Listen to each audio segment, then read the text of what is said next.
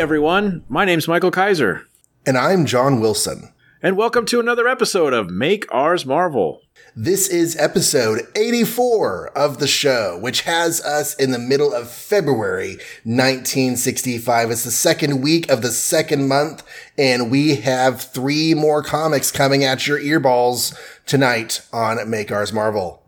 We are 2 days away from me being negative 10 years old when these come out. Whoa. Right?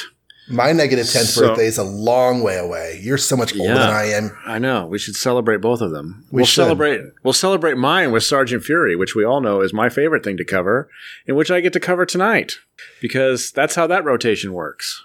You know, before we get into the actual comics, though, I want to throw out a shout out. Okay, cool. So I have been rereading Watchmen recently. Not just because the HBO TV show starts this weekend as we're recording, but also because friend and listener of the show, Michael David Sims, has joined with his hetero podcasting life mate, Dan Toland, to do a Watchmen podcast called 12 Minutes to Midnight. And I just finished listening to the first episode today.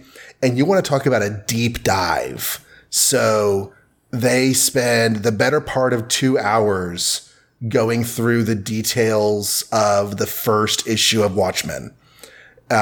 Really enjoyed it. They have a really great dynamic between the two of them, and I'm definitely looking forward to rereading the series, because I haven't read the series in probably 10 years, and I'm not sure how much of the back matter of each issue I've read. So I just want to throw out a podcast shout out for those people.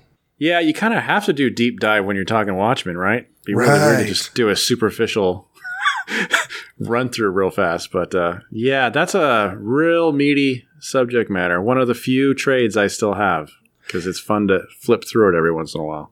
And that goes along with another friend of the show and frequent co-host, Sarah Century. She was one of several women who wrote about Watchmen issue by issue, did a series of articles, and I'll send you a link. Maybe we can post a link to that collection on the website. Sure, absolutely. But yeah, okay, so all that he said, Sergeant Fury, World War II, guns and stuff. Pretty much the same thing, yeah. Yeah, you know. Sergeant Fury and Italian Commandos, issue number 17, While the Jungle Sleeps, came out February 11th, 1965, like we said. Story, ex-Sergeant Stanley, USA. Art, ex-Corporal Dick Ayers, USAF. Inking, ex-Sergeant Vince Coletta, USAF. And lettering, Artie Simek, civilian taxpayer. Woohoo, Artie. Yeah, what is Artie. What is USAF? United States Air Force. Oh, yeah. Because they had an Army Air Force back then. They didn't have an Air Force. I don't think the actual Air Force was a separate entity in World War II. No. But it might have been still referred to as such. I think it's part of the Army or something. Anyway. Right, it started out as part of the Army, yeah. So in what I think is the first time in this book, and we can argue that later if I'm wrong, this is a direct continuation of last issue, because they're still in the desert, and they're on camels, and they're trying to get back to, some drop-off point or something. And on the way in the desert, they get attacked by 2 German airplanes, speaking of Air Force. So very, Indiana Jones and the Last Crusade, they're trying to find cover, but it's, of course, the desert, so not a whole lot of cover to be found. They're kind of hiding behind sandhills and stuff like that. But they're also the Howlers, and one guy decides, after they are, these 2 plane guys are stupidly toying with them and thinking it's great sport to try and shoot at them. But ultimately, when they try and get serious and dive bomb them, the Howlers all focus their guns on the guy's bomb. And of course, they hit it and the dude's plane explodes. Meanwhile, Dum Dum manages to get a great shot at the other guy's tail. So he crashes and he pops out of the airplane looking to fight. But of course, they beat him up because it's just one guy. So he surrenders. They use the radio of the plane to contact Happy Sam Sawyer, who has a mission for him, believe it or not, 2 or 3 miles, north or something. There's apparently a jungle, and in that jungle, there's some Army guys who were there to provide aid and supplies, and they were captured. So go in there and free them up. So, the Howlers are like, oh my God, I can't believe this. Not only are we not getting rescued, but we have to do another frickin' mission. So they love to complain, though. And anyway, I'm on their side on this, though. This is a lot. This is craziness, but they are right there. So Anyway, the German guy's like, kill me, or, I don't want to be a prisoner. He's like, nah, we're not going to kill you, but you can just like go try and wander back home all by yourself in this desert. And he's like, actually, I'll just go with you guys. So that was kind of funny. Anyway, they make it to this, I don't know what it is. It's supposed to be the jungle, I guess, or it's supposed to be some oasis or whatever. But as they're sleeping, because they're tired, they get attacked by the indigenous people there. And I'm not really sure what they are other than natives. But they have the headdress and the shield and the spear and the, all that stuff. The Howlers make short work of them because they're natives and the Howlers have guns and martial arts and stuff. But the German guy does escape during the fracas. They find that the natives had some dog tags. So it's like, oh, these are obviously the people we're looking for. So they're pushing through the jungle, trying to find where to go. When they come across that escaped German, unfortunately, he was mauled by a cat or something, a cheetah, a tiger. I don't know. I can't remember what it was. Some sort of big animal. But he decides, since you guys helped me out to spare my life, I'll tell you where the German base is. So that was kind of nice on his way out. But he dies. But they know where the German base is now. So they make their way there. They find it's basically the natives' housing, and it's just been taken over by Germans. And they find that the Germans have guns. And they also find that there's a fenced-in area where all the soldiers are being held hostage or captive. So they send Gabe in, right? Gabe. And they dress him up as the witch doctor. Like a mysterious witch doctor person, yeah. Mysterious witch doctor person, because I guess he has the same skin color. Because the natives are all like kind of anti their chief right now because they're sort of like drawn in by the power of the Nazis. But the chief is sort of like, these guys seem not cool, but he can't seem to turn them. So Gabe, in a chief outfit, using lame magic, like pulling a quarter out of your ear and stuff, like convinces them all to like be on the chief's side because he's like patting the chief on the back and stuff. But of course the Germans see this and they don't like that, so they arrest Gabe.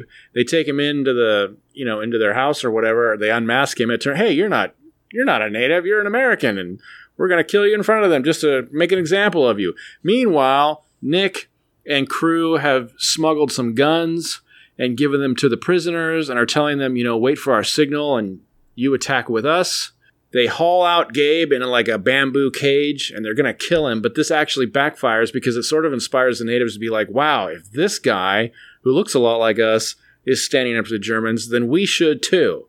And just about then, Percy does his best Mary Poppins impression and floats down with a umbrella and a machine gun and screams, wahoo. Mary Poppins with a machine gun. Wahoo. Mary Poppins, y'all. And that starts everybody going. So now the Howlers are popping out from where they're hiding, and the prisoners push their gate over, and they've got guns, and the natives are like, yeah, let's get them. And they make short work of the Germans, who quickly surrender, except for their commandant, who runs into the jungle to try and get away. Nick Fury does his best Tarzan impression and swings on some vines and knocks him out. They get into a fist fight, but the commandant quickly surrenders because no one can beat Nick Fury in a fist fight. Take him back. The chief is like, hey, thanks for helping free us. They make it home, and let's see. Happy Sam Sawyer tricks them and says, there's a formation, so you guys get all dressed up and ready. But it wasn't a formation. It was actually an award ceremony, which we all know the Howlers hate. They hate badges. They hate medals, but they suffer through it. Then we later cut to Nick and Lady Pamela, and she's like, where have you been? He's like, oh, the natives were restless. And she's like, oh, you're so crazy. He's like, no, I'm really serious. Anyway, why do you want to be with me? I'm a man ape. And she's like, oh, no, you're a gentleman. Any woman would be happy to be with you. At which point the Howlers show up and kind of like bust on him for being on a date, and he like screams profanity at them to prove that he's not really a gentleman. The end.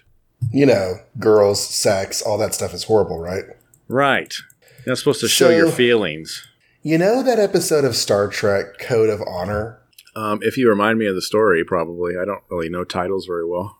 It's the 4th episode of The Next Generation. It's whenever Yar has to do a duel to the death with the wife. Mm-hmm. Uh-huh. So that's one of those episodes that tries to be culturally embracing and ends up on the complete opposite side of where they tried to be.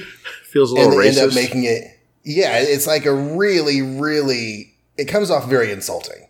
Uh-huh. I'm not going to say this is that bad.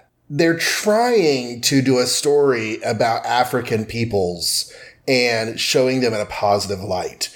But there are several steps and choices made along the way here that are just a bit off center. Yeah. You know? I was reading it thinking it could be worse, pretty much. But yeah, it definitely could be worse. Yeah. The chief is a reasonable individual, and he's the only person of the native nation with any complexity. Everyone else is totally taken in by the Nazis' thirst for power, and they're fooled, like you said, by Gabe's silly display of magic powers. I mean, I kind of like that they took advantage of the fact that Gabe is an African American to get him to infiltrate the African people. I am not a black man, so I do not know if that's the sort of thing that actually does play well into a modern sensibility, but I thought it was kind of cool. It was kind of funny, yeah. I liked his magic tricks. Right? I mean, you use what you got. And it's also kind of funny that they're like, I didn't even know we had a witch doctor. Exactly. So the people in this village are not painted as intelligent or complex or even really people.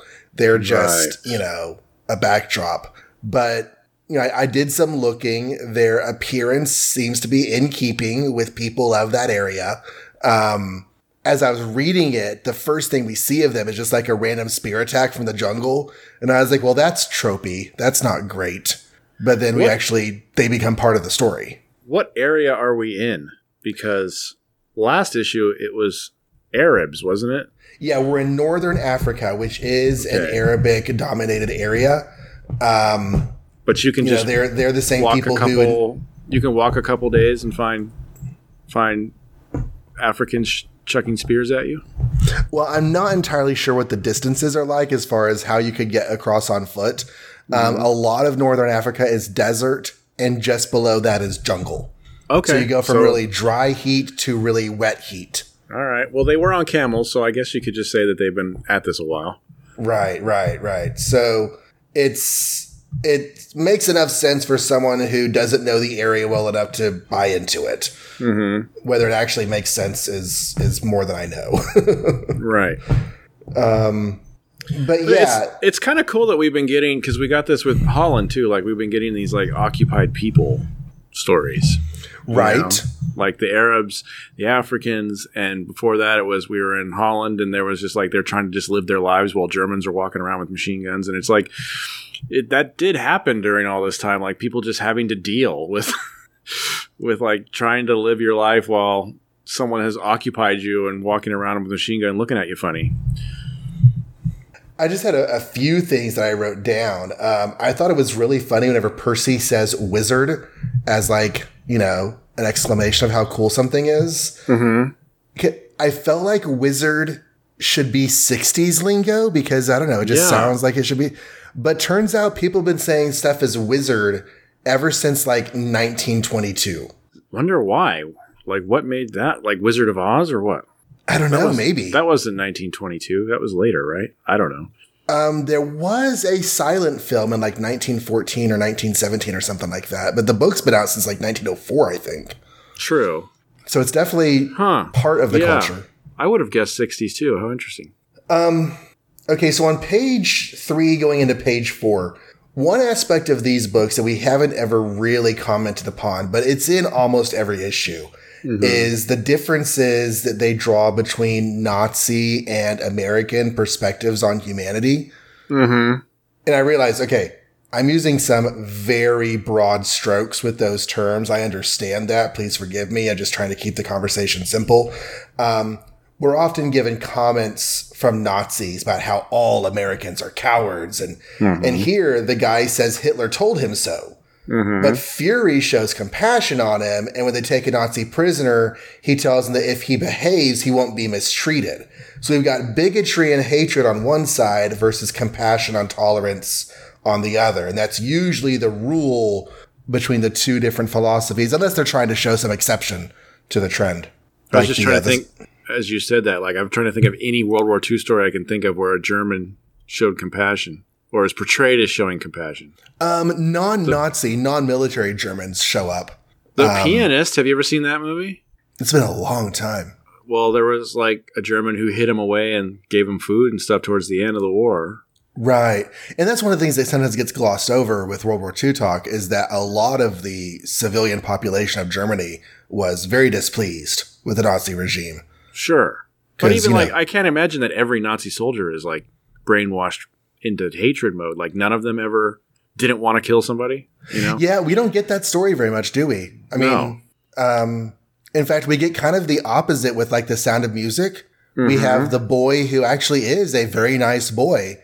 Mm-hmm. Until he becomes a Nazi soldier and then he turns into an asshole. Mm-hmm. That's right. It's like you put on that swastika and suddenly every stretch of humanity is gone. And I'm not trying to make any commentary on modern day Nazism. I'm just trying to think of, in 1940s, you have people who go to serve their national army. Doesn't mean that they're true believers of Hitler's, rhetoric. Or maybe started out that way, but as it got worse, like, hey, what are we doing here? Right, right. Disenchanted with their lot. Right. I did like this guy. I was kind of disappointed that he just kind of dies in a bush and doesn't really contribute much. I was waiting for more, in a way. Yeah. They bring... He escapes, and it's like, oh, is this going to be one of those episodes where we learn a moral or something? And instead he just dies and goes, well, I can point you in the right direction. Right. The end. Anyway. Fury has a Tarzan moment on page 18. Yeah, that was pretty cool. I feel like we were just talking about Tarzan. Oh, because of Khazar. Yeah, we were just talking about Tarzan. Which was the episode that came out today. Yeah, it was fun. It was a fun issue, but, I don't know what to say about it. We got to see Lady What's-Her-Face. Yeah, my note is, hey, remember Pamela? Right. One more aspect about the questionable depiction of the native people here is the way they speak. And this is not just Stan Lee. This is a trope of storytelling that is problematic because they have very stilted language. Mm-hmm.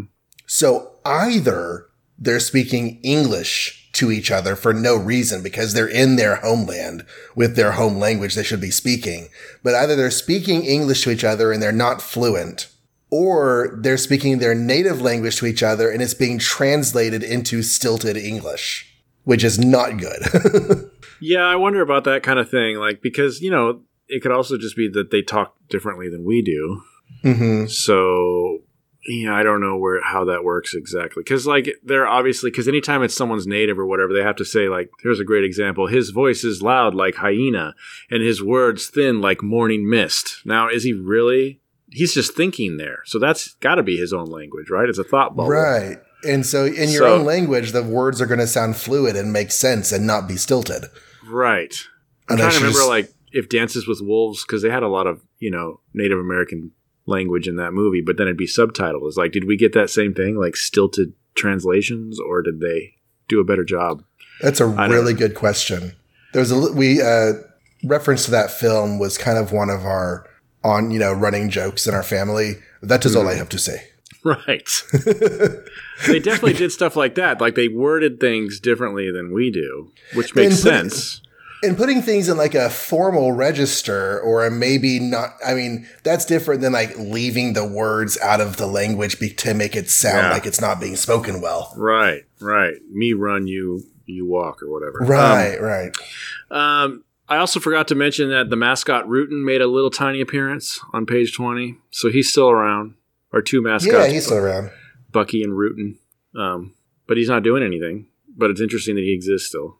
Yes. The ending caption says that tragedy is going to strike next issue. Do you want to make a prediction on who's going to die? It's probably Nick Fury. You think it's going to be a fake out? Nick Fury or Dum Dum? No. Okay, so assuming it's not Nick Fury or Dum Dum, because we know they're alive later. If you were to make a guess on who's going to die, who would you pick? Well, how about Gabe, just to be racist about it? That's the only... I have no other idea. Because kill the black guy, right? That's the trope. Right, just kill the black guy. I don't know. Okay. I don't know. I have no reason to guess any of them because there's no hint, really.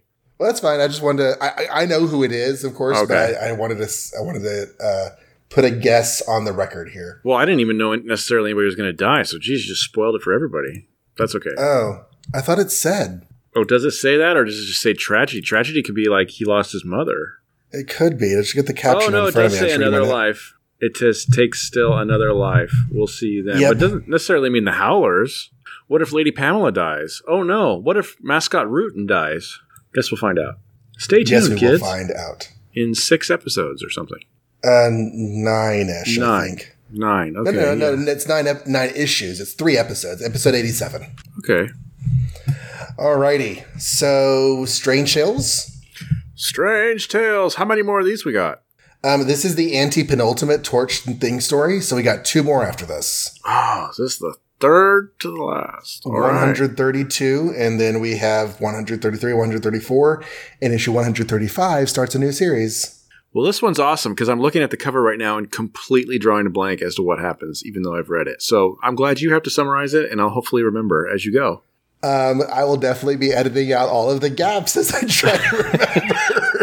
What space trap? There was a space trap? There was a space trap. Where do you see the Human Torch and the ever-loving Thing caught in the sinister space trap? And see Doctor Strange face-to-face at last with Baron Mordo. That one I remember.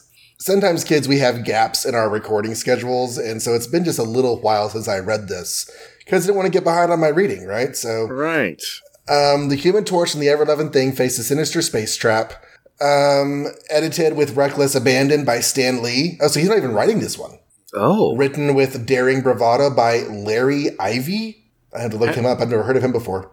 Drawn with brash. What's that? Sorry. Have we had a non-written Stan Lee one already? Yeah, early on, like Larry Lieber would write stuff. Oh, that's right. Larry Lieber. But as we go forward, Stan Lee as editor and someone else as writer does become more and more common. Mm-hmm. So I didn't think he was already starting to back off on his writing chores, but this might be the beginning of that trend. I'm just looking up to see who Larry Ivy is in Mike's amazing world of various comics. Mm-hmm. Oh, Mike has Stan Lee listed as the writer on this one, so never mind. That happens sometimes. Yeah. This issue is going to get reprinted in Daredevil 81 for no reason whatsoever. Oh, okay. Interesting. Yeah. Yeah. All right, so drawn with brash impetuosity by Bob Powell, inked with reckless vigor by M. DeMeo, that's Mickey DeMeo or Mike DeMeo, and lettered with a soggy pen point by Sam Rosen. It looks like Larry Ivy, he has credited as just doing like books like Creeper and Eerie, so he was a horror writer. Okay. Until he did this. So the Fantastic Four are doing some stuff with this big old beam while Reed talks to a random scientist guy who is telling them that they're about to launch some giant space magnets into space that will help keep the satellites in correct orbit. That is not how orbit works. Space is big, folks. The Earth is freaking huge. You're not going to just put some giant magnets in space to keep our satellites. No. But whatever. So one of the project designers, Professor Jack, has been classified as a security risk. They think he might tamper with the space magnets. So Torch and Thing decide they're going to go check it out. And Torch is like, oh no, I'm 20 minutes late for my date with Dory. If she finds out I forgot, I'll get a worse clobber than Walnut Face ever thought of giving out. But he'll be back as soon as he explains. So he goes and sees Dory. He's like, I gotta go. It's really important. She's like, okay, fine. I won't be mad if you promise to be on time for the game. And he's like, well, I might not be on time for the game. She's like, fine, it's no use. Don't try to see me again. And she runs off crying because Johnny is always bailing on their dates. She never gets to spend any time with her boyfriend. Meanwhile, the Professor Jack is making plans, and he has an assistant, Doug Brown, who's going to help him on the project. This is actually Johnny Storm in disguise. Johnny is infiltrating this project to find out what's really going on. Professor Jack leaves him behind, and Johnny, melts stuff, melts down walls to figure out what's going on behind the walls, and he finds some big old, mechanical arms and stuff, and so he then welds all the walls back into place completely perfectly so that no one will be the wiser. And when Professor Jack comes back, they decide to go calibrate the equipment. Then Dory goes to the Thing and tells him about how she got mad at Johnny and how she didn't really mean it. and she'd like him to talk to him. So the Thing's going to go find Johnny. He goes to the NASA lab where Professor Jack and Johnny are working. Johnny's going to drive a truck for the professor. Professor, though, realizes that Johnny is not really supposed to be helping him, so he rigs this water tower to fall over on Johnny's truck. The Thing jumps into the room, into the way, and catches the water tower. He's dressed in a trench coat so no one can see he's the Thing. Everyone's out to see if he's okay, and the Thing's like, yeah, we're fine. I'm not really an orange monster. I'm just gonna go hide over here. There's shenanigans. And ultimately, the space pod that is supposed to go and test and mess with the magnets, Johnny gets on it to go up into space and launch the magnets. The Thing tries to stop Professor Jack because Jack by this time realizes that things are shady, that his assistant is really the Torch, that the guy who helped him is really the Thing. And so he's trying to mess things up from the ground.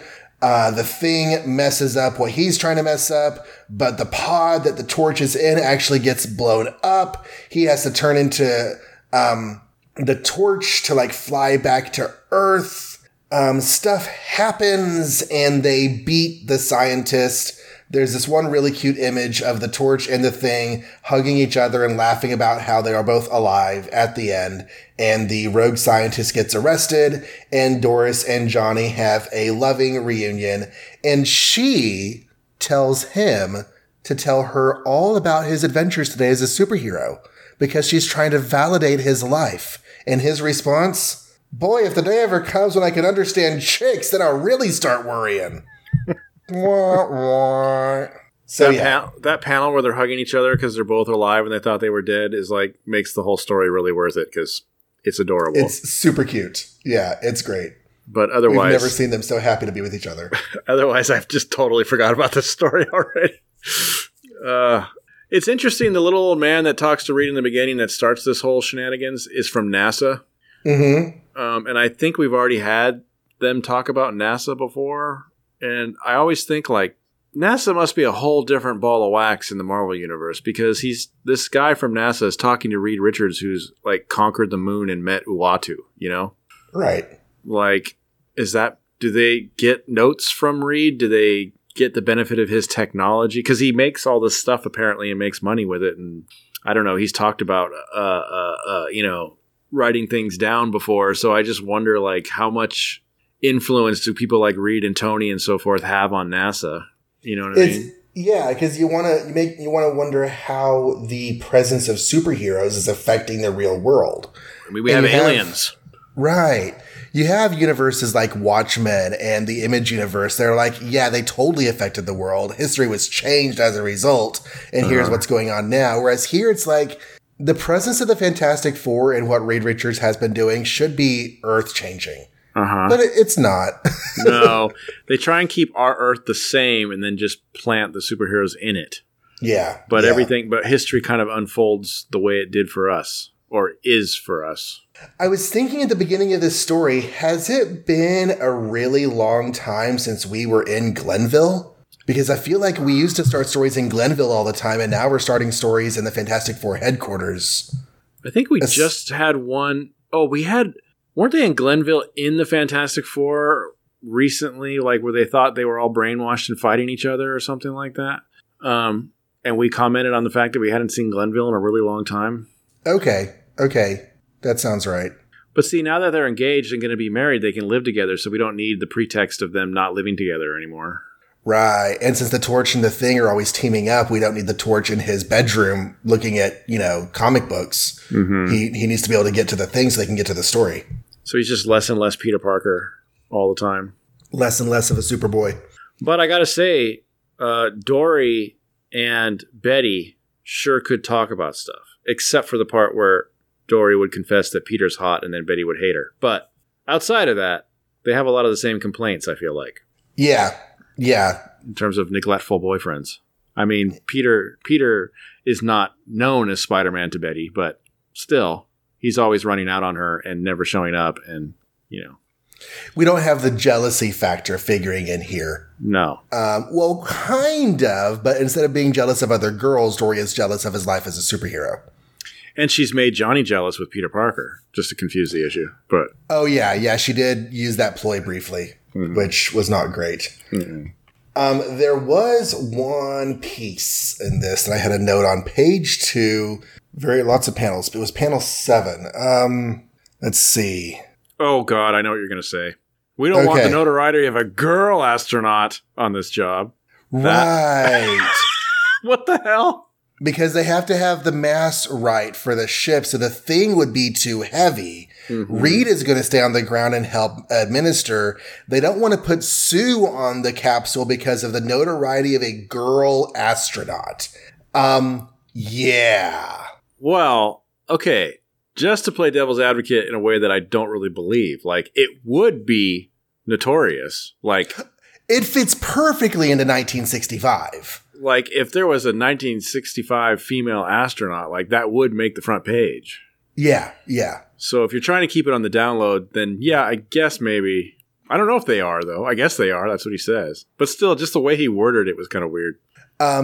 There's a Next Generation episode of Star Trek towards the end of the series. It's season 6 or 7, where Riker's double comes back. It's an episode called Second Chances. Thomas Riker. Yeah. Thomas Riker. I think season 5 or 6. Anyways, it's called Second Chances. And the woman running the transporter in that episode, which if y'all don't know your Star Trek, oftentimes the transport operator was a way to get some other, actor a guest spot on the show. And the woman running the transporter in that episode was the first African-American female in space. Oh, and so she got to be in space for real, and she got to be in space on Star Trek. That's awesome. Yeah. But we are still in an age, even then in the early 90s, the first black woman astronaut in space. Yeah. That's a big deal. Of course, this is the era, 1965 is the era where Hidden Figures takes place, which is a movie I still haven't seen, really need to see that. But this idea of women, especially women of color, working for the space program and not getting any recognition is definitely a big thing. Of course, she's also a member of the Fantastic Four, which is a very public thing. And she's also been on the moon with Reed and Ben and Johnny as an astronaut. Right. We want the notoriety of a girl up there. Which is how they got their powers in the first place, is she was on that too. So she's been in there, which is more than any other female probably has in 1965, right? Yes. But Susan Storm has been in space more than any other woman on the planet. Right. But don't put her in this capsule. Right. Anyway. Also, just girl astronaut. Like, if you're an astronaut at this point, can we call you a woman? Because, girl astronaut seems weird. Yeah, right? Yeah. Girl astronaut. We'd rather put the high school boy. He's a senior in high school, Mike. We'd rather put the high school boy who, I don't know, doesn't even like to play golf or I don't he's a high school kid rather than boobs. He's not only a high school kid, he's also a notorious hothead. And in his own book, especially, anytime there's any sort of thing he's supposed to do that requires maturity, Reed Richards usually chimes in and says, "Oh, no, you can't do that." And yet, for some reason here, he does not say that. Right. So, anyways, does that seal the deal on Strange Tales? Well, on the first half of Strange Tales? I think that's all there is, really, yeah. I don't think this guy comes back anytime soon. No, I did like the ending with Dory. I like how she, in reaction to her own overreaction, she decides to extend a branch and show interest in Johnny's superhero life, which is a fantastic choice to make to help mending the relationship and making up for her, reaction earlier. And he's like, what am I going to do with this woman? She can't make up her mind. I know. He blew it. Yeah. Misogyny. Okay. Doctor Strange, master of the mystic arts, face to face at last with Baron Mordo, the most original, most talked about new series in years, rises to still greater heights of glory in this magnificent Marvel epic. Is he talking about the new series as in this continued story? Good question. I don't know what that means.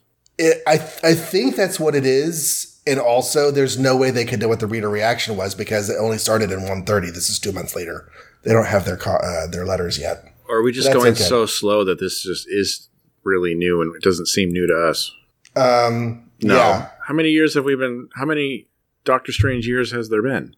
Doctor Strange's first issue was 110. So it's 22 issues later. That's, almost 2 years. Yeah, so that's not new. That's not new. Yeah. I'm guessing he's just really hyping up the continued story with Baron Mordo and Dormammu, or Dormordo, as I said, decided their ship name would be.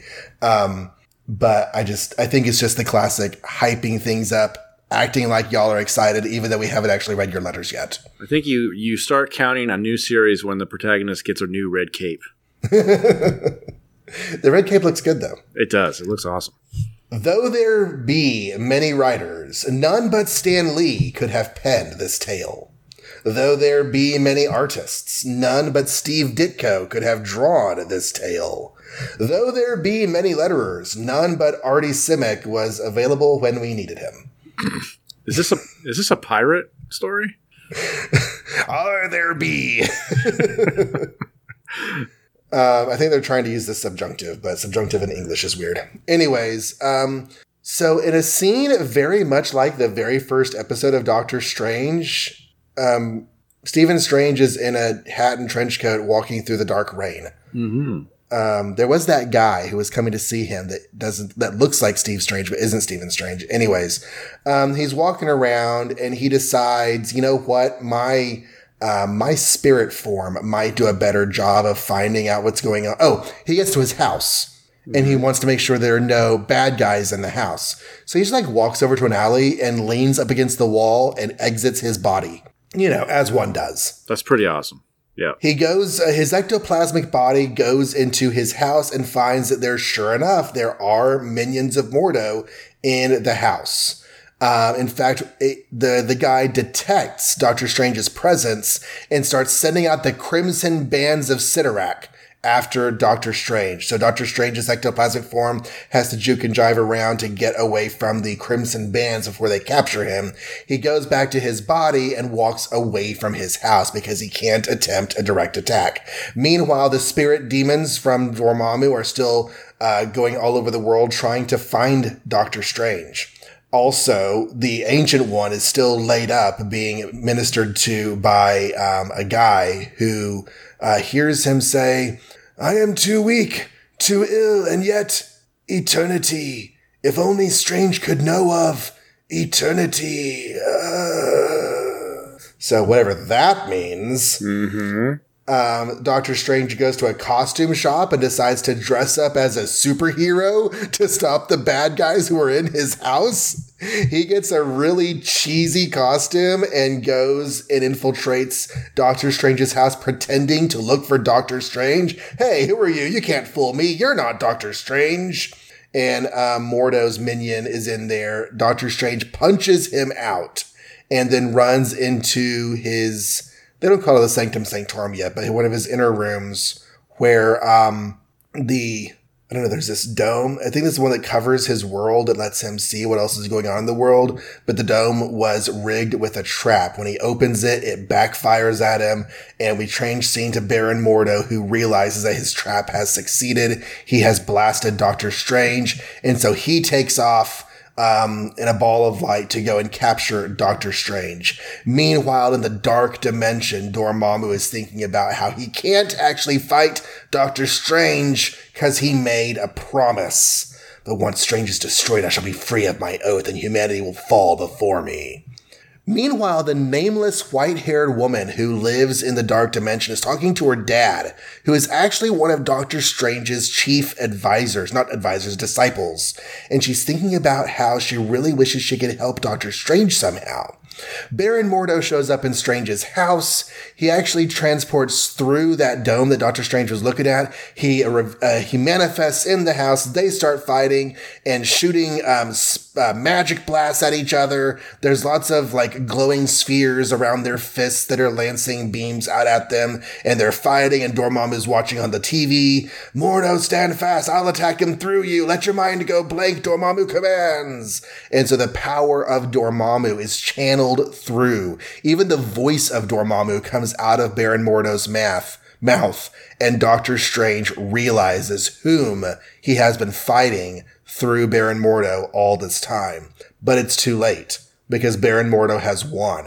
He blasts through Doctor Strange's shield and Doctor Strange succumbs to the darkness. And that's the end of Doctor Strange. Yeah, so much for the new series. It's over. Yeah, it's pretty dramatic climax. It's not normal that you like end a series with the bad guy winning and killing the hero. I'm trying to think who can like take his place because this is the only magic guy we have, isn't it? Well, Scarlet Witch could beat Mordo, maybe. Scarlet Witch. Not right now, but someday. Brother Voodoo. We don't know what a Brother Voodoo is. Yeah, we don't know what a Brother Voodoo is. Like Scarlet Witch right now just mostly does jinky spells, but eventually she's going to be a little more. But we don't have anybody else. It's really Doctor Strange. So, like, I guess Baron Mordo is going to be the Sorcerer Supreme now. Right. I guess he's just going to take over the world, and that's it. This reminds me of the end of the Transformers miniseries. Because the original Transformers miniseries ends with the Autobots almost winning, and then Shockwave comes and blasts them all. Oh, and it ends with Shockwave standing over their seemingly dead bodies. He just won. And the next issue has on the cover Shockwave writing on the wall, "The Transformers are all dead." And that's the cover of the issue. Yeah. He's crazy powerful in the comic books, if I remember correctly. I think next issue is basically going to be Doctor Strange fist bumping Eternity and Eternity taking over and just killing them all. Could be. Cool? But it's not going to be. It's not going to be that. Why would Eternity care? Why would Eternity fist bump? Yeah, that too. How can you even fist bump Eternity if you're in Eternity? It doesn't make sense. Right, because like his presence is like the entire universe in human form, right? Yeah. This is a Doctor Strange who is, of course, played in the Marvel Universe by Benihana Kumquat. And, in a later Doctor Strange story, there's the bit at the beginning about how he has to go like spend money or whatever. It's on page 2. I wrote it down.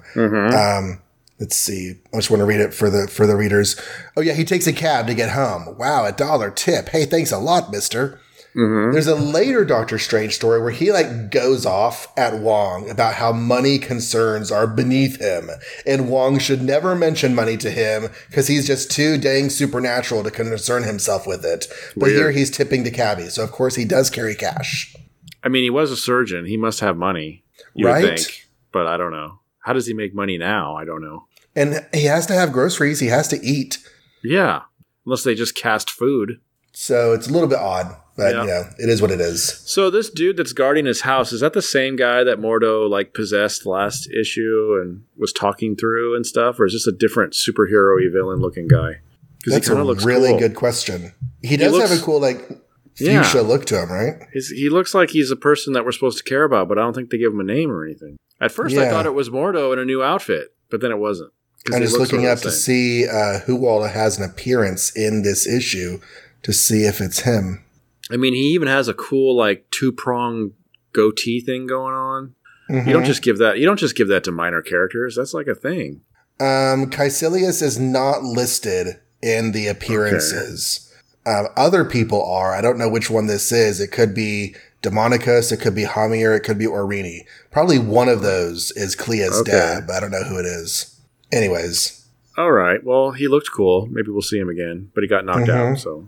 He did. He did get knocked out. You said her dad is a disciple of Doctor Strange. I'm sorry, disciple of Dormammu. Did I say the wrong thing earlier? Okay. I was going to ask you about that. Like, how'd that work? But that makes way more sense. Okay. Yeah. If I misspoke earlier, then yes. Clea's dad is a disciple of Dormammu in the Dark Dimension where they live. Gotcha. Because that's what I was going to say. They live there. So how could he be a disciple of Doctor Strange? But maybe you did say Dormammu and I was just hearing Doctor Strange. Anyway, cleared up. Yes, Clea-eared up. Clea-eared up. She's back. Hopefully she shows up more. That's cool. How do people in the Marvel Universe get their hair to do that? To, like, stand up in the little like Quicksilver does it, and I think Magneto does it, and Clea does it. How do they get their hair to stand up like that? Wolverine. Yeah, I don't know. Kirby gel, I guess. This is lots of product. This is Ditko dip or something. I don't know. Ditko dip. I like that. Yeah. We got the first mention of what kind of characterizes this arc, the search for eternity. Oh, yeah. Page 4. Mm-hmm. So we don't know what eternity is. I mean, we know, but. I know, but I am interested in how that plays out because as far as I'm concerned, Eternity wouldn't care about any of this stuff. So it's interesting. Mm-hmm. We'll see. But maybe he would because Dormammu is trying to break in, which might be against rules or something. Who knows? Yeah. The Dark Dimension trying to infiltrate the human world, that might be something that's against the rules. But is the Dark Dimension part of Eternity? Because I don't know what his scope is exactly. Yeah, I would assume everything is a part of him, but you're right. The Dark Dimension might be a separate deal. Yeah. I thought the stuff with Doctor Strange putting on a costume was hilarious. It's cheesy, awesome. But it's really fun. Oh, yeah. That was way funny. And he relies on, physical fighting to get by because this is the third issue in a row where he's done some martial artsy stuff. So he's a tough fella, this doctor. On page 8, they're fighting. The way Mordo is talking, he's trying to take full credit. Because, of course, his goal all this time has been to beat Doctor Strange. So, of course, he's going to pretend to be doing it all on his own with his own power. Mm-hmm. But that panel where, Dormammu takes over is pretty dang awesome. Mm-hmm. That's over half the page of Dormammu, or Mordo via Dormammu, or vice versa, standing over Doctor Strange. Yeah, knocking him to the ground. And very cool Ditko-y way of having Doctor Strange sort of swirl into the oblivion or whatever. We'll see what happens. Question mark even. Dun dun dun. But yeah, so this is a pretty fun installment of this ongoing saga. But I like it. It's only 10 pages, so there's not a whole lot to say. Yeah, but more is happening in this one, and the last one seemed like it was kind of a repeat. This one seemed like we're moving forward now. He's back home. He's getting defeated. Something's going to happen. Something is definitely going to happen next time. Some sort of tale of suspense. So, speaking of, I get what I think is the best book of the night, but, that's subjective. Tales of Suspense number 65, featuring both Iron Man and Captain America. At long last, enter the Red Skull, and you'll thrill to the battle of the Titans when the new Iron Man fights the old Iron Man. What? Both of those ideas grab me. Right? If I saw this cover, I'd be like, what? Yes. Exactly. What's a Red Skull? Maybe you would say that, but maybe you wouldn't because it was only 20 years ago. But right, he's a Nazi. We know that. He has a swastika on his chest. They weren't shy about the swastika thing, I guess, in 65.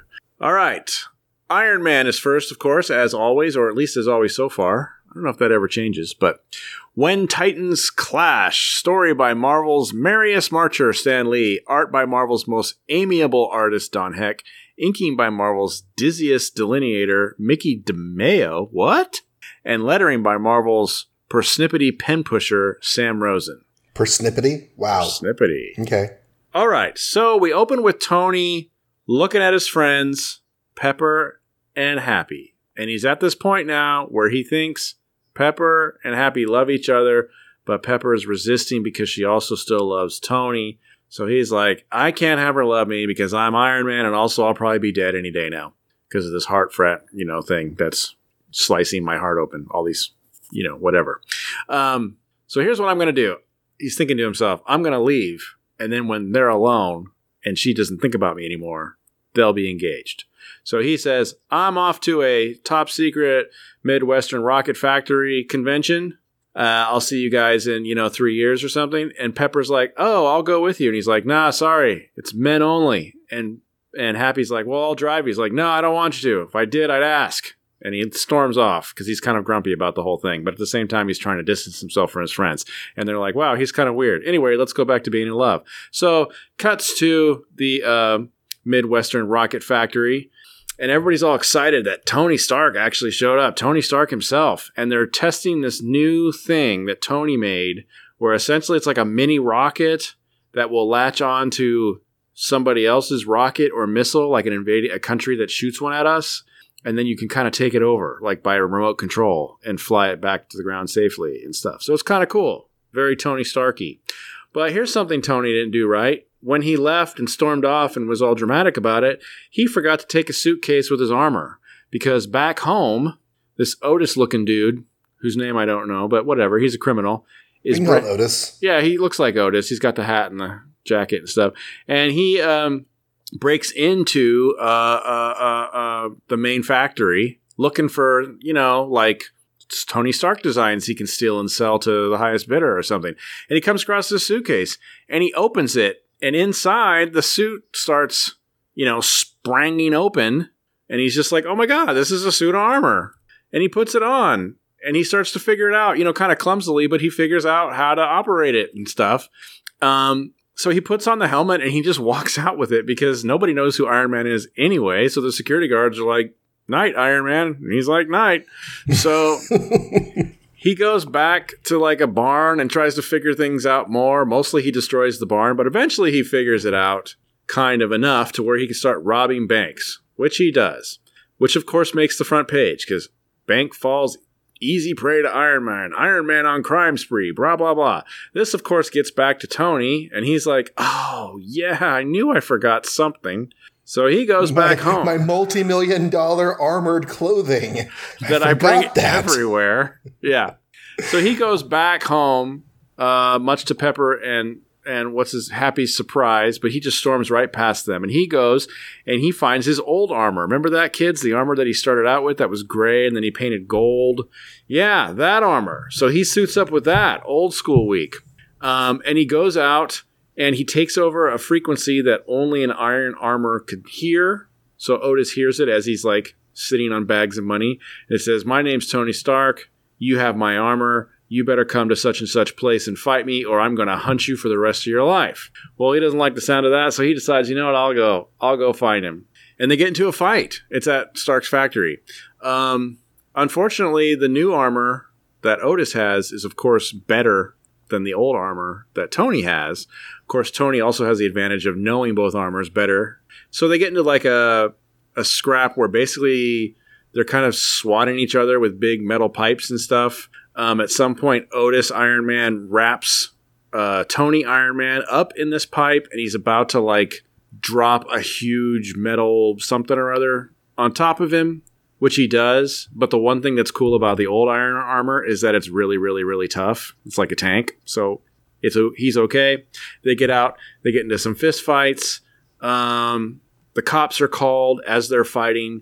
Tony starts running low on energy, which sort of inspires Otis Iron Man to pummel on him, which gives Tony the idea to let him pummel on him. So basically he's doing a rope-a-dope until Otis Iron Man runs out of energy. And then he's like, well, that's okay. I know about this whole plug thing. So he goes to plug in, but Iron Man had already turned off the energy for the building. So now he has nowhere to plug in. Meanwhile, Iron Man, as he was taking those punches, was also not moving much. So that allowed him to like recharge a little bit, or just enough anyway to put Otis Iron Man in a chokehold and finish him off by cutting off his master output switch because he knows where it is because he's Iron Man. So he turns off the armor, takes off the helmet. He braces himself for Otis to basically reveal to the world that Iron Man is Tony Stark. But Otis has like a nervous breakdown from all the excitement, and he just basically is carted away by the police babbling, I'm Iron Man, and never says anything about Tony. Whether that, backfires later, I guess we'll find out. But meanwhile, cuts back to Tony, Pepper, and Happy. And Happy's going on about how great Iron Man is. And boy, he must be the luckiest man in the world. And then Tony walks away cap sad because he's not the luckiest man in the world. Right. The end. They reversed it on me. I really thought that the golden armor was going to be the bad guy. The one that got stolen was the old armor. Yeah. And it's like, oh no, Tony has to wear the old armor. That's cool. But like, that's this story concept we have here of somebody stealing his armor and him having to fight back and get it back. Mm-hmm. That feels so Iron Man. Very, yeah. Like, it feels like the most Iron Man story concept we've had so far in this book. Well, there was that little story arc called, like, I don't know, Armor Wars or something that some people think is popular. Right. That was kind of the same concept, yeah. Wars which is probably why this feels so, like, intrinsic and classic and stuff. Yeah. It was really fun. I enjoyed it. I'm not entirely sure how I feel about the way that Tony is handling his friendships right now, but he's never been accused of being the most socially advanced guy in the world, so. He is always mean to Happy when he's thinking about Pepper, which is really jerky. Like, at some point I want him to be nice to Happy, but he never is. And Happy volunteers to drive him somewhere. And he's like, don't volunteer. If I want you to drive me, I'll ask. And I'm like, but when have you ever asked? Yeah. And that's his job. That's theoretically why he stands around all the time. Right. But honestly, I mean, okay, so between issues, time passes and stuff happens, I'm sure. Mm-hmm. But have we ever seen Happy Hogan drive Tony somewhere on page? Wasn't his first appearance when he looked more like a boxer, I think he did. But I don't know. Yeah, like the very first time whenever he was made the chauffeur, he got to be a chauffeur. Mm-hmm. But since then, it's like, never gets to drive him. Yeah, and they also never act friendly. Or Tony always acts like a jerk, and Happy always wonders what's bothering the boss. What's bothering him? The same thing that's bothering him every day, Pinky.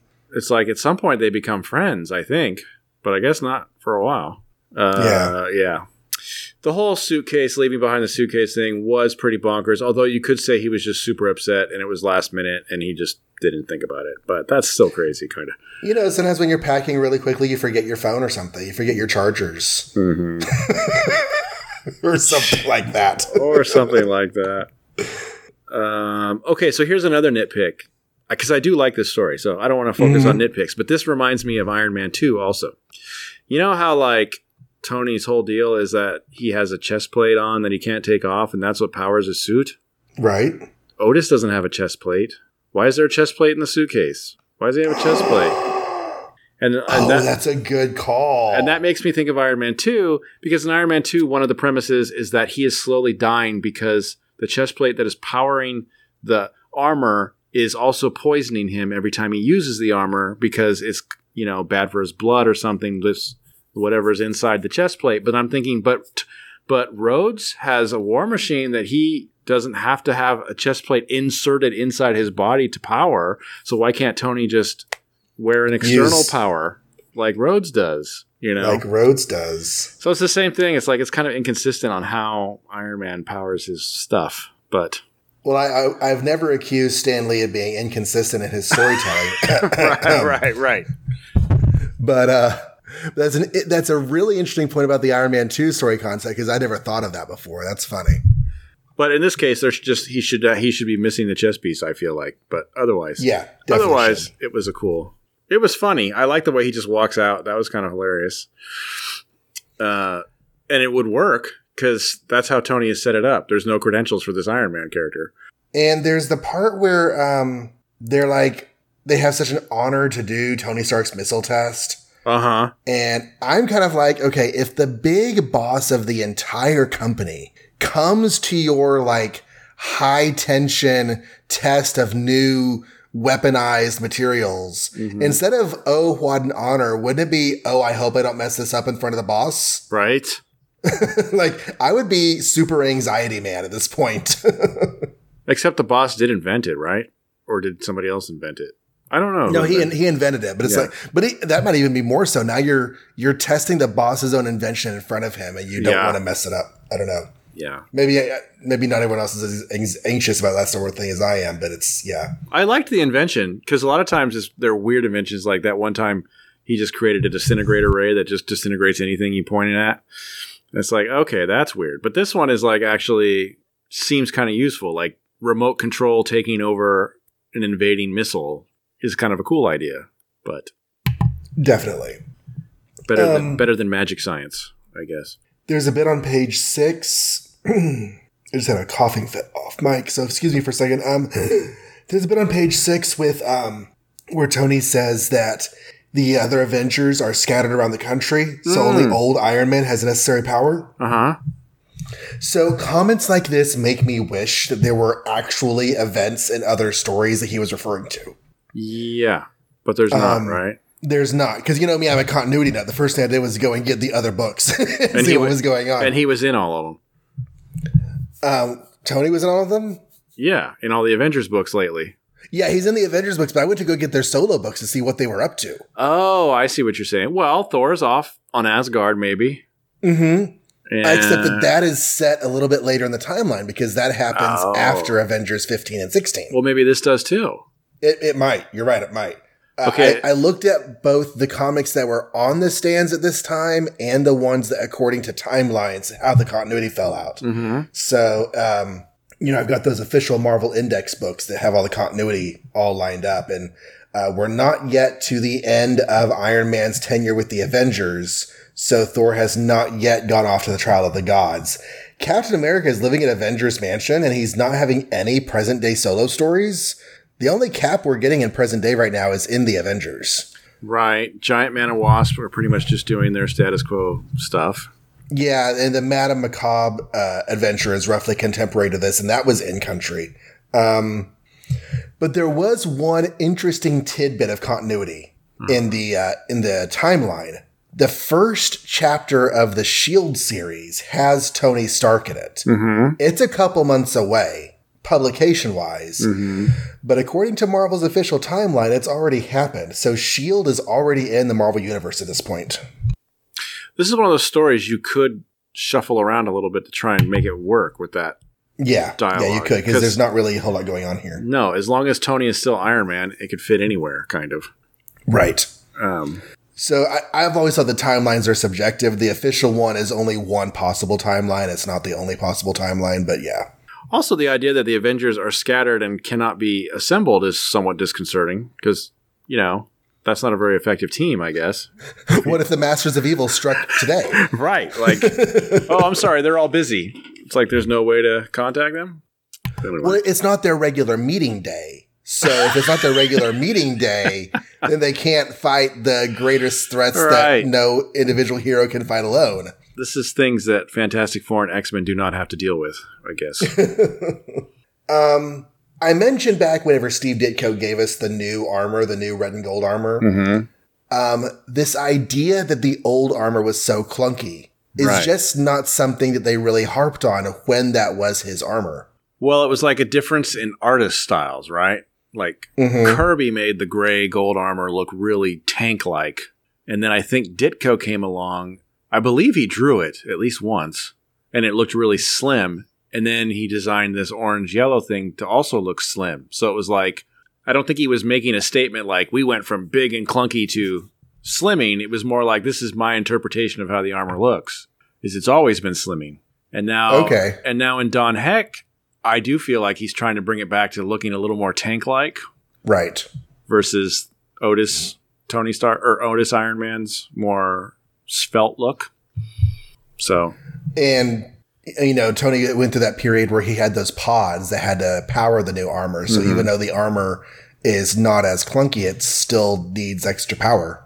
I don't know. I think in the future, like anytime they flash back to this armor, it's supposed to be big and clunky and, outdated looking. But I also think like if Kirby had still been on the book and designed this orange and yellow armor, it also would have been clunky. Yeah, maybe. So, although, I'm thinking back to like the very first story or two of Iron Man, and like him stomping and clunking and plodding in that armor was kind of a thing. And then in the second issue, they're like, he's actually kind of scary, and being golden and shiny might make him look less scary. Yeah. So maybe he is supposed to be kind of big, and he just handled it well. I'm cool with that. I like the idea of the first one being a little clunky. I thought the fight scene in this was really, really great. Yeah, it's fun. And Iron Man has this secret off switch, just like Data.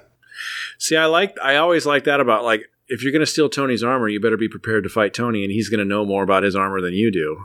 So that's always the advantage. Even though theoretically Tony is in a less powerful armor, he's still going to win. Right.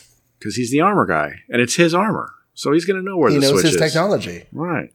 I like that. In a later story, he'll be able to like send certain electromagnetic energies that are like it's sensitive to or something, and only he knows the weakness. But right now, it's the 60s. So where's the off switch? I even like that he had his own radio frequency that only Otis could hear. That was kind of cool. That was pretty neat, knowing what his speakers can tune into automatically. Yeah. That was fun. So yeah, fun little Iron Man adventure. Iron Man versus Iron Man. I liked it. All right. On to the next. Because now we have the Red Skull Strikes. The Silver Age debut of the Red Skull. By Joe Simon and Jack Kirby. Stan Lee and Jack Kirby. Inking by Chick Stone and lettering by Sam Rosen. And this is, as the other ones have been, a retelling or redrawing, but basically the same telling of a Golden Age story. So the first Red Skull appearance, which we may have all read before, but I don't think we've covered on this show because we didn't do that one.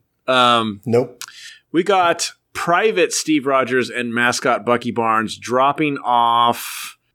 Is he a Major? Yeah, Major Croy. Major. He's dropping off Major Croy to his home, I guess. And they're like, are you sure you want us to just leave you here all alone? It looks kind of like a creepy neighborhood. He's like, yeah, but I live here, so it's okay. Okay, so then they leave. And as he's reading a book and smoking a pipe, this creepy-looking dude crawls through the window, vampiric-like, with a red skull and a green jumpsuit with a big old swastika on it. The guy's like, who the blazes are you? And he's like, he doesn't actually say who he is, but he's obviously the Red Skull. He knocks him on the back of the head, and he opens up this capsule that he has that emits this vapor, and apparently the vapor wipes your brain for, the last 2 months. So basically he's sabotaging the Major's memories and ability to, fight Nazis, I guess, or the plans that he's come up with. Anyway, it cuts to like this big investigation and everybody looking around for the saboteur and clues, and they're grilling Steve, and he's like, yeah, I literally just dropped him off like 5 minutes ago or whatever. And so that makes Steve think, well, if we just dropped him off, maybe this Red Skull guy's still around. So when no one's looking, he and Bucky turn to Captain America and Bucky, and they kind of run around the city, Kirby style, like looking for trouble. Bucky finds a bunch of hoods robbing a bank, so he follows them back to the hideout. The hoods are offering up the money to the Red Skull, who's standing in the center of the room like a god or something, and with his fists on his hips. But as Bucky is spying, one of the hoods sneaks up from behind him and knocks him down. A bunch of Nazis come out and grab him. As he's getting pulled inside, he yells, "Cap! Cap!" So maybe that's how... in 5 seconds or so, before they can interrogate Bucky, there's a knock on the door, and the Red Skull's like, don't open that! But the dude opens it, and he gets punched in the face by Captain America. And Captain America dogpiles on all of them, because he's a one-man army, and he beats him up with his shield, and then Bucky joins into the fun, and pretty much they're all destroyed, except for the Red Skull, because he always has an escape plan, and there is a secret wall that he runs away behind. Cap tries to follow him, but it's a big steel door that he can't knock down. So Red Skull gets away, but they got the cash and they got the Nazis. Anyway, we cut to Steve Rogers back on base, doing one of those 1, 2, 3, 4 formation things. They are going to show off the latest bomber that was created by a guy named Maxon, who is there to watch from Maxon Aircraft Corporation. It's a big deal. As they're watching, though, the bomber, the wing explodes, it looks like, and much to Steve's horror, the pilots don't get out, and the bomber crashes, and everybody dies, and the general's, like, distraught, the soldiers are distraught, and Maxon's like, oh, man, there goes my reputation. So Steve's like, well, that was a weird reaction. All you care about is your reputation? And he's talking to Bucky about that, and Bucky's like, maybe we should look into that Maxon guy. And he's like, yeah, you know what I'll do? I'll go talk to the general as Captain America and get more information about him. But when they get there to the general's house, he's dead. And they're like, wow, who killed him? But before they can figure that out, they hear a scream in another part of the house. So they rush over there and they see the Red Skull about to kill the housekeeper. So, hey, good timing. They get into a fight with the Red Skull. They easily beat him up because he's just the Red Skull. They unmask him and it's Maxon, the aircraft tycoon. Dun, dun, dun. But he gets away because as they're shocked that it's Maxon, Maxon like leaps up and karate chops Bucky and leaps through a window as two of his goons like pull Tommy guns and shoot at Cap and Bucky, and they have to roll out of the way. By the time they get back up from the stream of bullets, the car's rushing away and it's gone. No! But they find that the Red Skull dropped his notepad, and on the notepad is a list of 4 names, 2 of which are scratched out. Major Croy, General Curtis, because they're taken care of, and the next 2 that aren't taken care of yet are Captain America and Bucky. Dun, dun, dun. The end. So, yeah, this is, like you said, it's basically a retelling of the Golden Age story, but there are some interesting differences that we can talk about as we go through it. Okay. First of all is that Red Skull totally killed Major Croy in the scene with him. Didn't just knock him out for amnesia's sake or whatever. Because like the first Red Skull story, he had like that. He would play Dun, dun, dun, dun, dun, dun, dun, dun. Like he would play that music while he was like killing you, and he would stare into your eyes, look into the face of death. And you thought that he was killing just by like staring into your eyes, but he actually had this like poison needle he would like stick people with. Yeah, that was way cooler. I thought he killed them, but I forgot. Yeah, there was like that whole like hypnosis Jack Kirby weirdness that really made him creepy in the Golden Age. And now he's just like making them forget, which is not really as scary. And he was not decked out in a swastika in the original. He had a different look to him.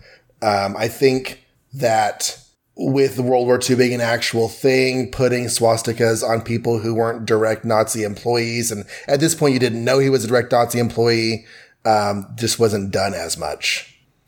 Well, yeah, when Cap Comics #1 came out, there was still a lot of people who were on the fence about even wanting to be involved and stuff. So they probably weren't as clear cut as to what villainy was, German villainy was back then. And now they're fine with it, just branding everybody with a swastika if you're a Nazi.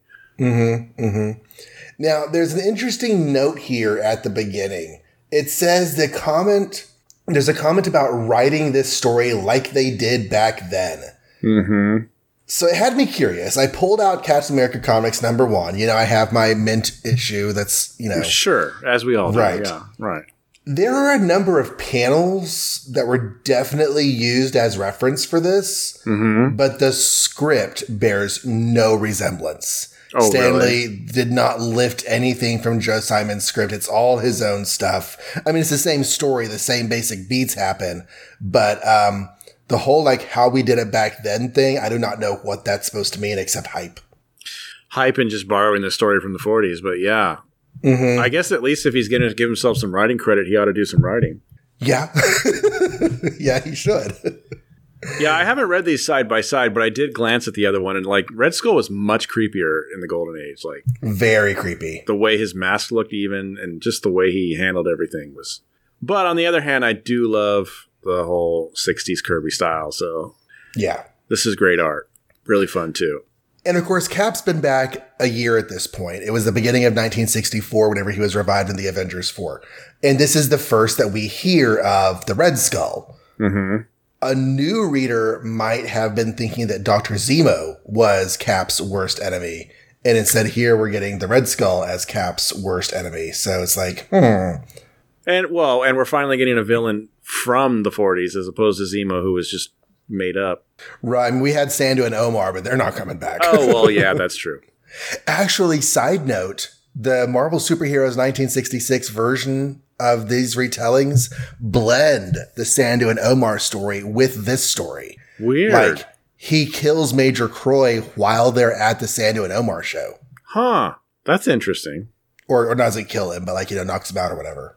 That's actually not horrible, because sometimes I think that Sandu and Omar story is much ado about, nothing. Like, nothing really happens, It's really quick and easy to read. And it's a very Golden Age quirky story. It's kind of like the only story from Captain America Comics 1 that doesn't get adapted in this run is that chess player guy.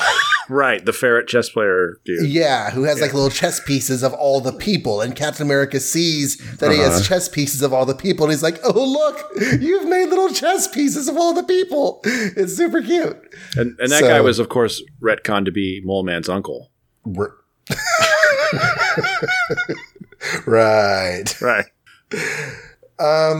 So yeah, the other difference with the original, in this one, Captain America and Bucky decide to go and investigate, but they decide to split up. Captain America's going to go one way, Bucky's going to go another way, and Bucky ends up getting knocked out and captured. In the original, Cap says, okay, Bucky, let's put on our costumes. They put on their costumes, and Cap's like, you stay here.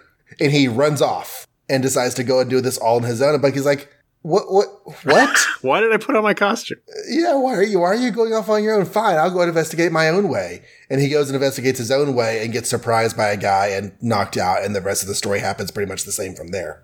You know what else I'm noticing? Maybe I'm wrong, so I'm going to double check real fast. Yeah, they're giving him the wrong color. Bucky's the wrong color in this. What?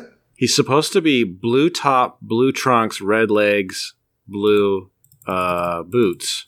He has red legs? Yeah. Not in this, though. In this, he's got blue top, red trunks, blue legs, red boots. So, like, they do it wrong. I'm just looking at Bucky Barnes images right now because I did not realize. Is that like a Golden Age versus Silver Age thing? Yeah, that's what I mean. Look up. If you have the Golden Age option, you can look at it real fast. It's the opposite. And I don't know if they've been doing that this whole time, and I'm just noticing right now because I want to look. But that's another coloring thing, which, the Golden Age is not great about anyway. You look at Bucky Barnes images, and all you get is Sebastian Stan. Yeah, that's not going to help us. I mean, I'll look at Sebastian Stan for a while, but, Right. No, yeah, they did the same thing in the last Tales of Suspense, so I just didn't notice then.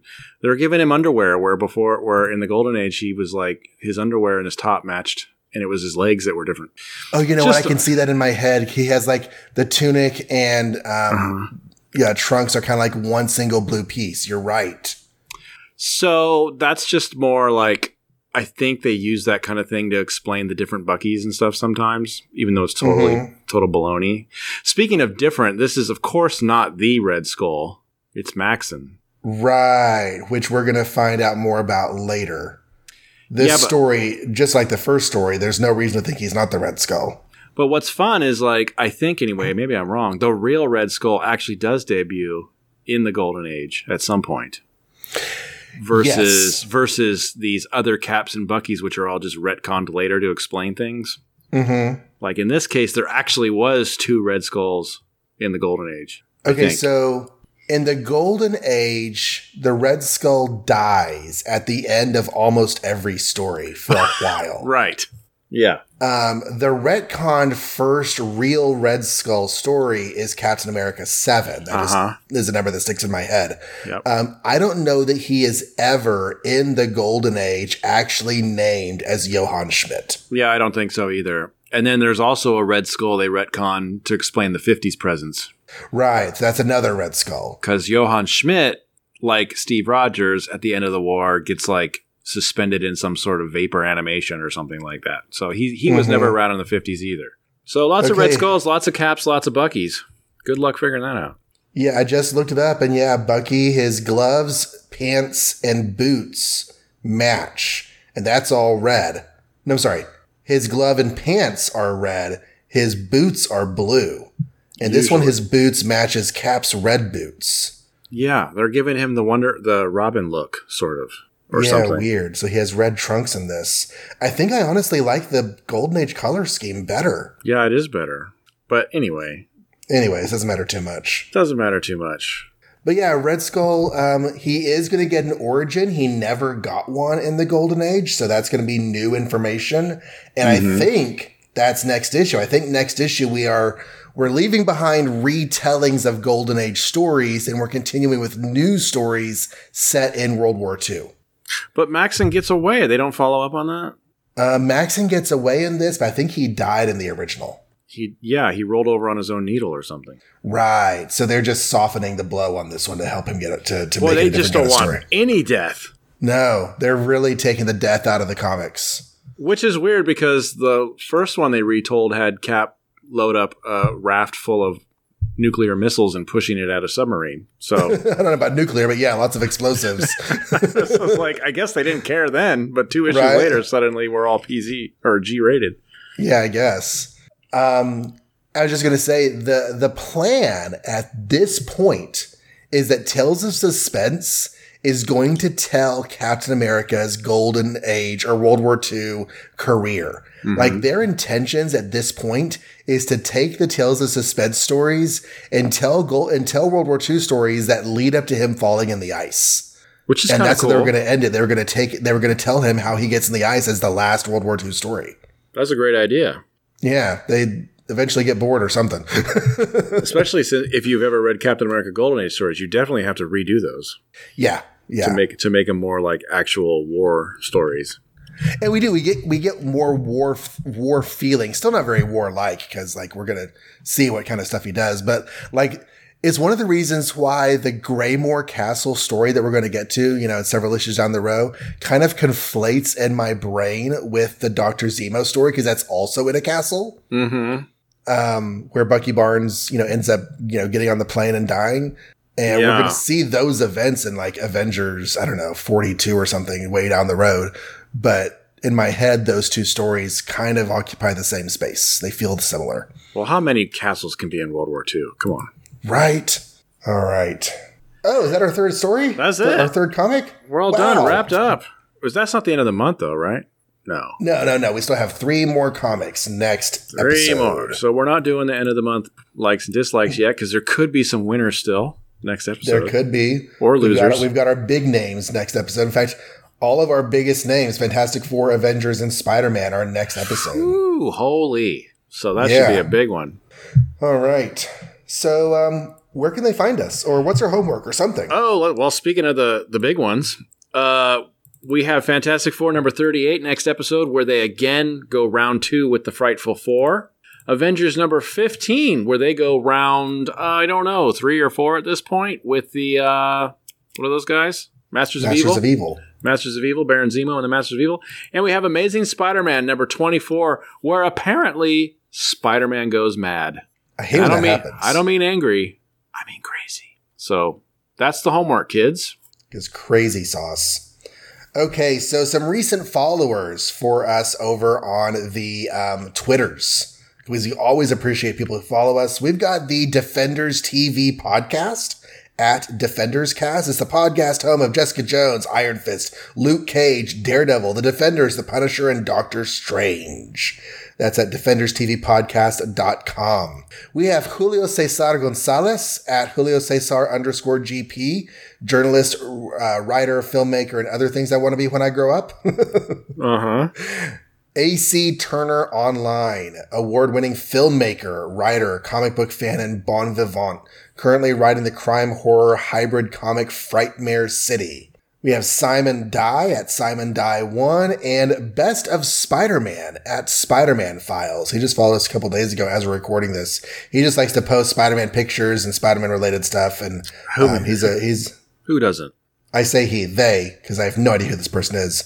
They like to post lots of Spider-Man stuff, and they are a relatively new Spider-Man account. So yeah, lots of good Spider-Man stuff over there. I think Spider-Man is like our biggest following, even though obviously we cover everything, but I feel like we had that one time where we had a poll on what everybody's favorite title was, and it was Spider-Man, and I noticed our numbers seem to spike more when it's a Spider-Man episode. So people like the Spider-Man episodes. Some people might just be listening to us for Spider-Man, which is just silly. There are worse choices you could make, I guess, but no Daredevil people? Come on, X-Men? I want to know out there in Twitter land, which one of you is just tuning in for the Human Torch stories? That's what I want to know. Who is it? Crickets. Jason, is that you? Tumbleweeds. Is that you out there? Dr. Spidey, is that you? Okay, I guess Dr. Spidey probably listens for Spider-Man. I would hope so, yeah.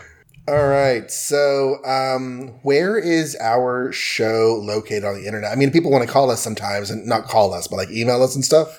Well, they can't call us yet. That might be interesting, though. But they can write us, podcast@makeoursmarvel.com.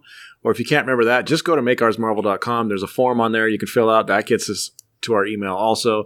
It's also got all the links to the various places. Actually, less places now because I've registered us for even more places that I haven't linked. Like, hopefully we're just everywhere. If you just type in Make Ours Marvel in your favorite iTunes or your favorite, podcast, whatever, hopefully we show up. If we don't, write us and I'll try and make us show up. But right now, we're Google Play, iTunes, Stitcher. I just entered us into Spotify and Pandora. I don't know. Everybody's doing a podcast these days, so I'm trying to keep up with that.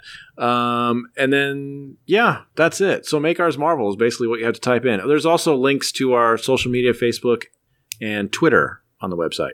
Because we love whenever you share us out there in social media land. Retweet our new episodes. Share our Facebook posts, which I've been really bad about posting lately because Twitter is so much easier and faster and I'm busy. And Mark Zuckerberg is just like ruining everything. You know, people are talking about just like leaving Facebook. And honestly, personally, I feel so much more attached to Twitter than to Facebook. Yeah. I go to Facebook for like groups and stuff a whole lot more than anything else. So, yeah, share us Or, if you're not in social media, you can always talk about us to your friends.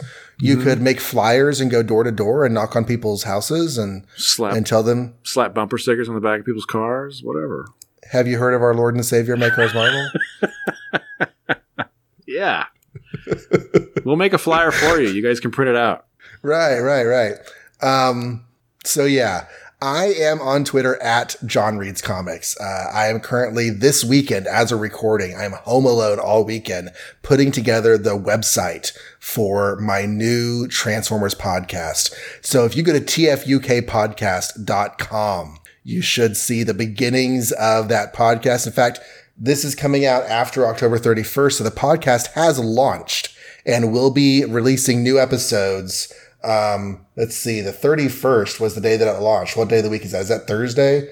Because it's going to be weekly after that. So it is Thursday. So Thursdays for Transformers, Fridays for Marvel, first of the month for Image Comics, because I have the Image Comics show at All the Pouches on Twitter. And you can also go to my Scarlet Witch tweet blog at Let's Talk Wanda, which I just put some new entries for because she's in the X-Men 11, which we'll be talking about here in a couple of episodes, but I've already done the reading for. So go check those out. And, yeah. I guess that's our episode. So have you already covered the story where Soundwave kills everybody? Shockwave, I have already recorded. Yes, I've recorded my thoughts on that story. Yes. Sweet. Yeah. Sounds cool. I didn't want to launch the podcast till I had a lot of episodes. So I recorded issue 22 of the UK series tonight. Wow. That's a lot of episodes. Okay. Well, it's not episode 22. It's like episode 17, but it's still a lot of episodes. Yeah. Wow. Awesome.